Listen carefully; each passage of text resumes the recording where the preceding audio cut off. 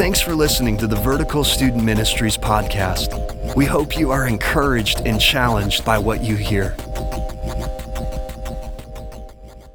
Hey leaders, welcome back to the Vertical Leadership Podcast, where we are excited to have you here. Hey, we truly believe if the leader's growing, the entire organization will grow. And today we have a special guest, a good friend of Vertical, not just mine, but Vertical Student Ministries, Pastor Tyler Ryals. How you doing, man? Doing good. It's good to be here. It's good to have you here. Let's get to the people a little familiar with who you are, where you're from. So where are you located at, man? Right now we're in Sterling Heights at Freedom Christian Assembly. Sterling Heights, Michigan. Love it. Over on the D, near the D town. Yeah, in Detroit for sure. Love it, man. How long you been there?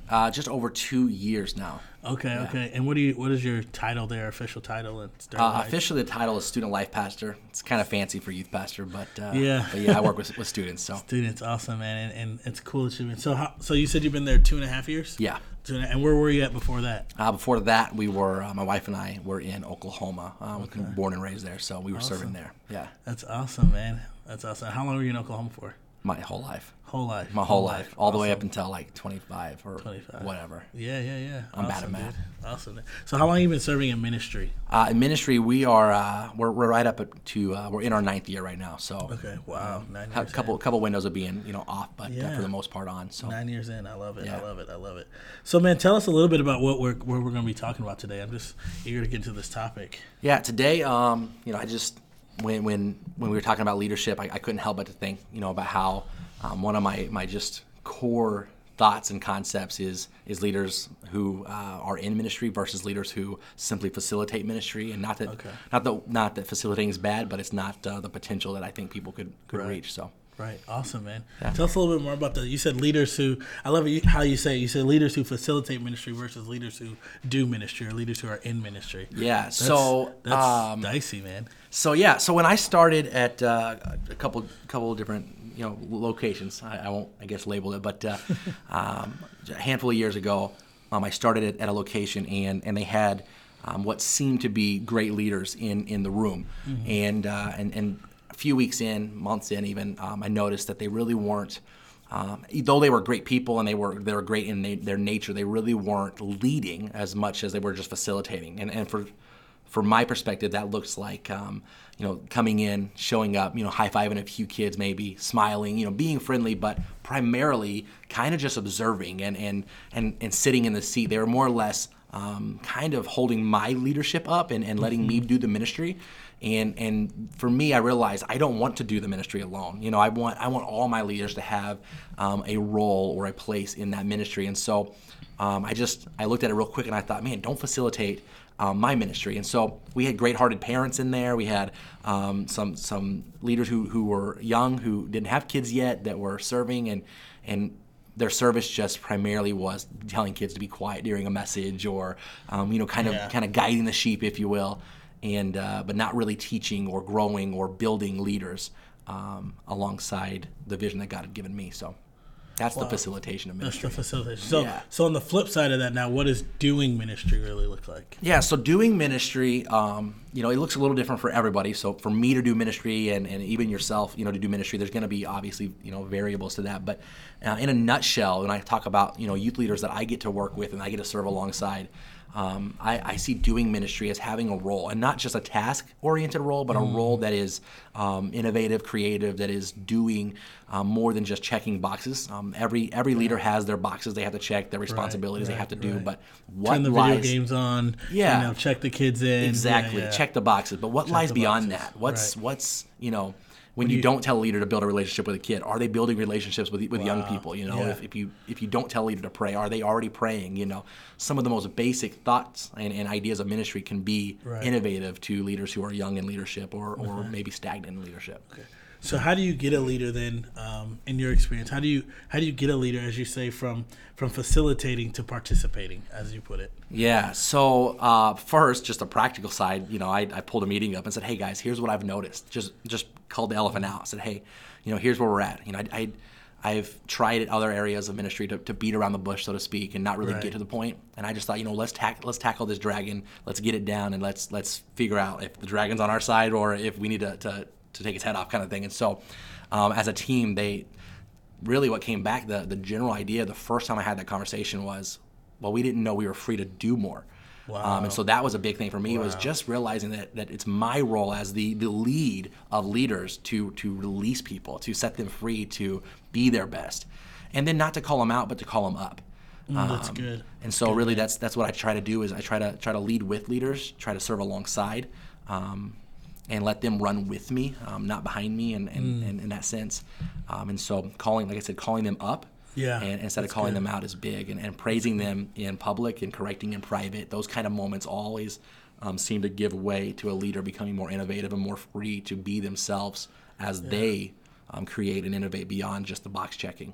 That's good, man. I listened to what you said about leaders must release. I think so many times we have leaders and pastors who want to hold, because we're so protective of our culture, right? We need to be protective of culture and be a protective of the ministry. But I think sometimes we can suffocate the ministry if we're not careful, and we don't allow, as you said, to let interviewers get leaders to be inspired and become innovators. I love that you talked about being innovators in ministry.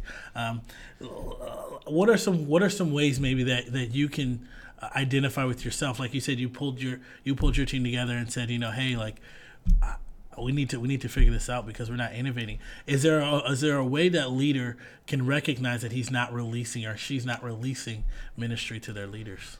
Yeah, one of the key concepts or phrases that really set me free, actually has come more recently in my leadership journey, is when I realized that I was giving my team members, my leaders, too much information, in the sense of I would give them the vision, the why, and the what of where we're going, guiding the ship, so to speak.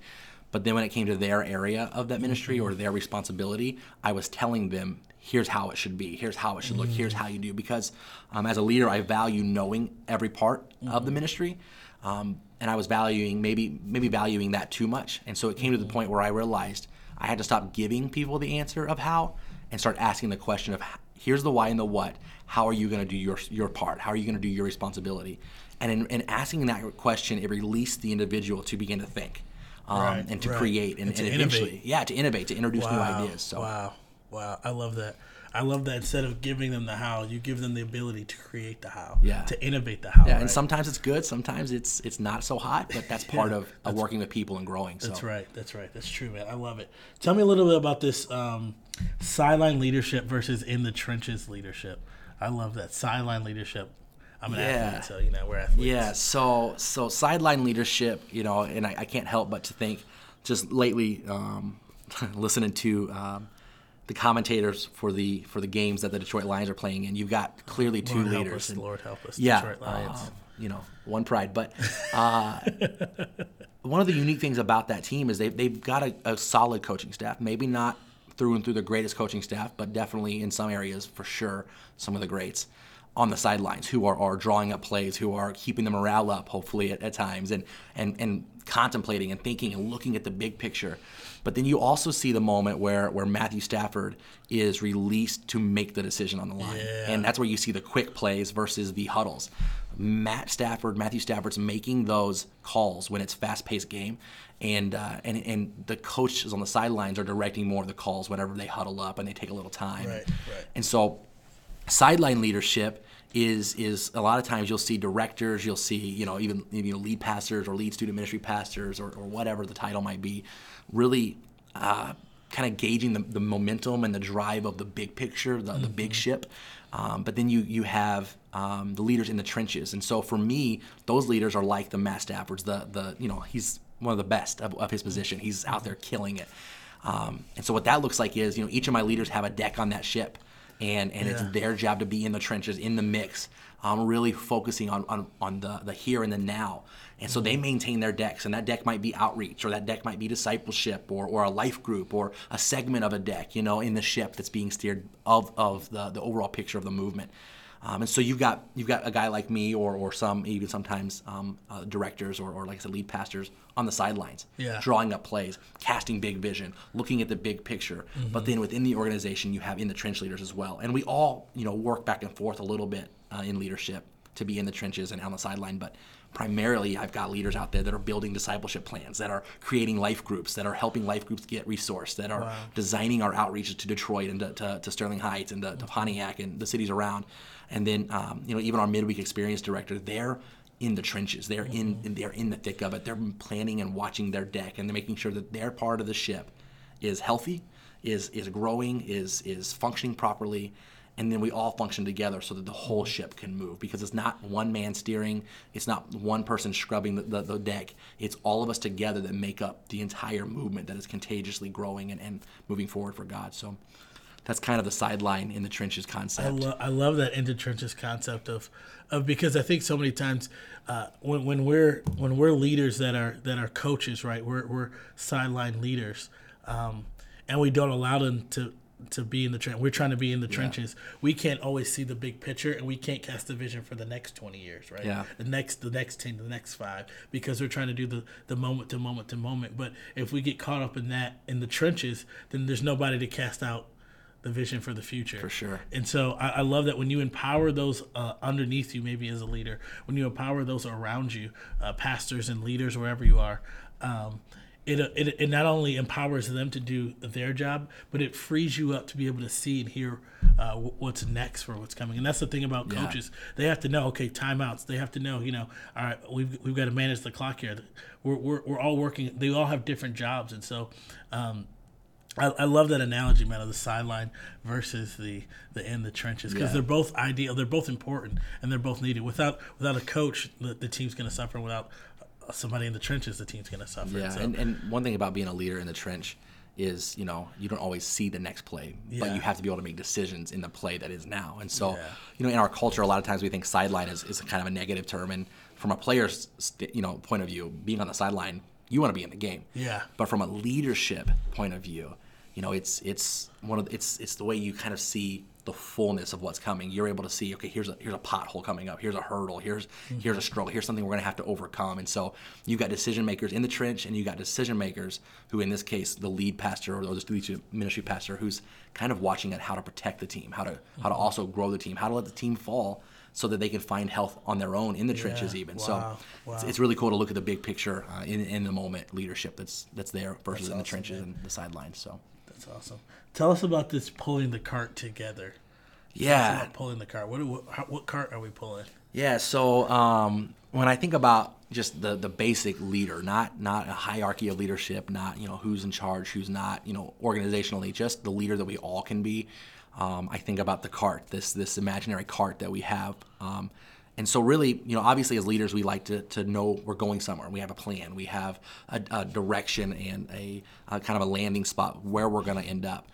And our job is to get others to go to be a part of that movement. And in this case, the movement that is the movement of Jesus Christ, that is the way. And so we have this imaginary cart that we're trying to gain influence and gain inspiration to inspire others to be a part of what we're doing. And so when I found that when we reach somebody who might be a young leader or somebody who doesn't even know Jesus yet, that has the potential, because we all have the potential to become leaders, right. We have to kind of throw them in this imaginary cart and almost pull them with us as they're catching the vision, as they're catching the health even of what it means to be in a great, safe environment as we grow. And so this cart, we fill it up and we run towards the answer that is the vision. We run towards the direction given before us. And so we're pulling this cart, and our job is to load the cart and to carry people towards the vision. But the thing I love about the cart is it doesn't have to be one cart. As you run the vision, as you run this race, there's these potholes and obstacles and things that you're going to come across, and sometimes you're going to protect your cart by missing it.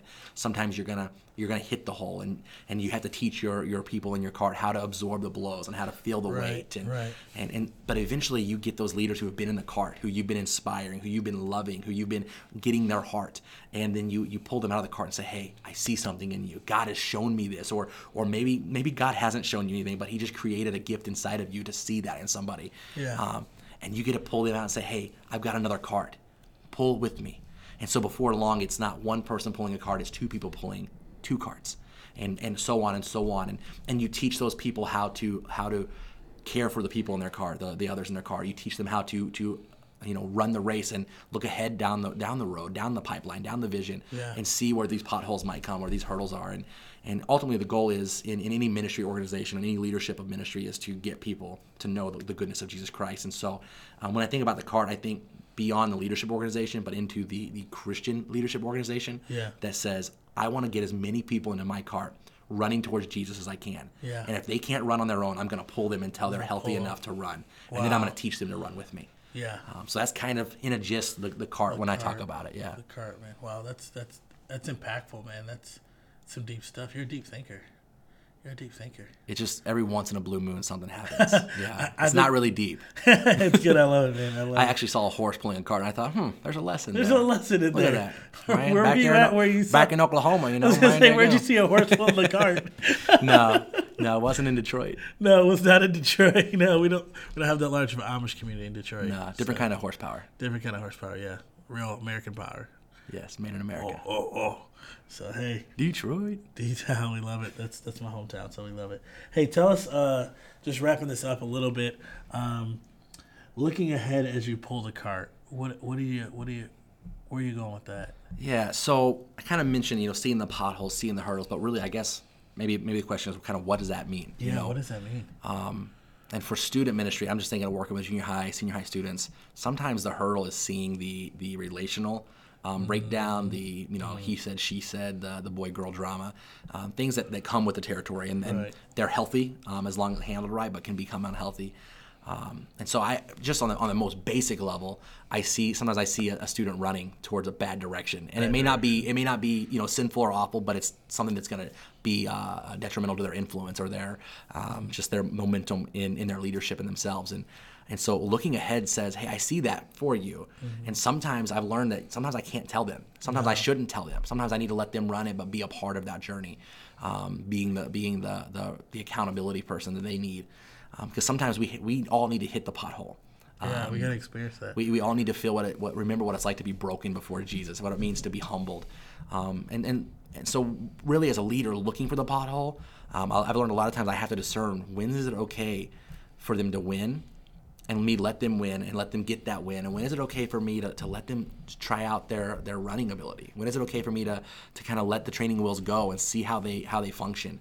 And so sometimes I have to go, this pothole is too big. I don't know if I'm ready for them to hit that yet. As their leader, I want to care for them and embrace them and help them through this. Good. And then sometimes I say, hey, there's a little bump, but they're going to feel it, and I'm going to let them feel it. I'm going to let them know what the weight of leadership is. I think in a culture that says, give me, I, so often, it's good to remind the people in the church, the young people, the leaders in the church, that sometimes it's not about you and sometimes it hurts. I know for me, I've encountered a lot of leaders that it's all about their vision, their drive, and it's not about the team's vision that God has given. And even though the vision might run through one man or one woman who's leading, a lot of times it needs to be reminded that we all can run, we all can struggle, we all can hit those hurdles and grow and innovate together. And I've learned kind of in the last bit of ramble that when you fall, a lot of times that's when the best innovation comes out of you. Wow.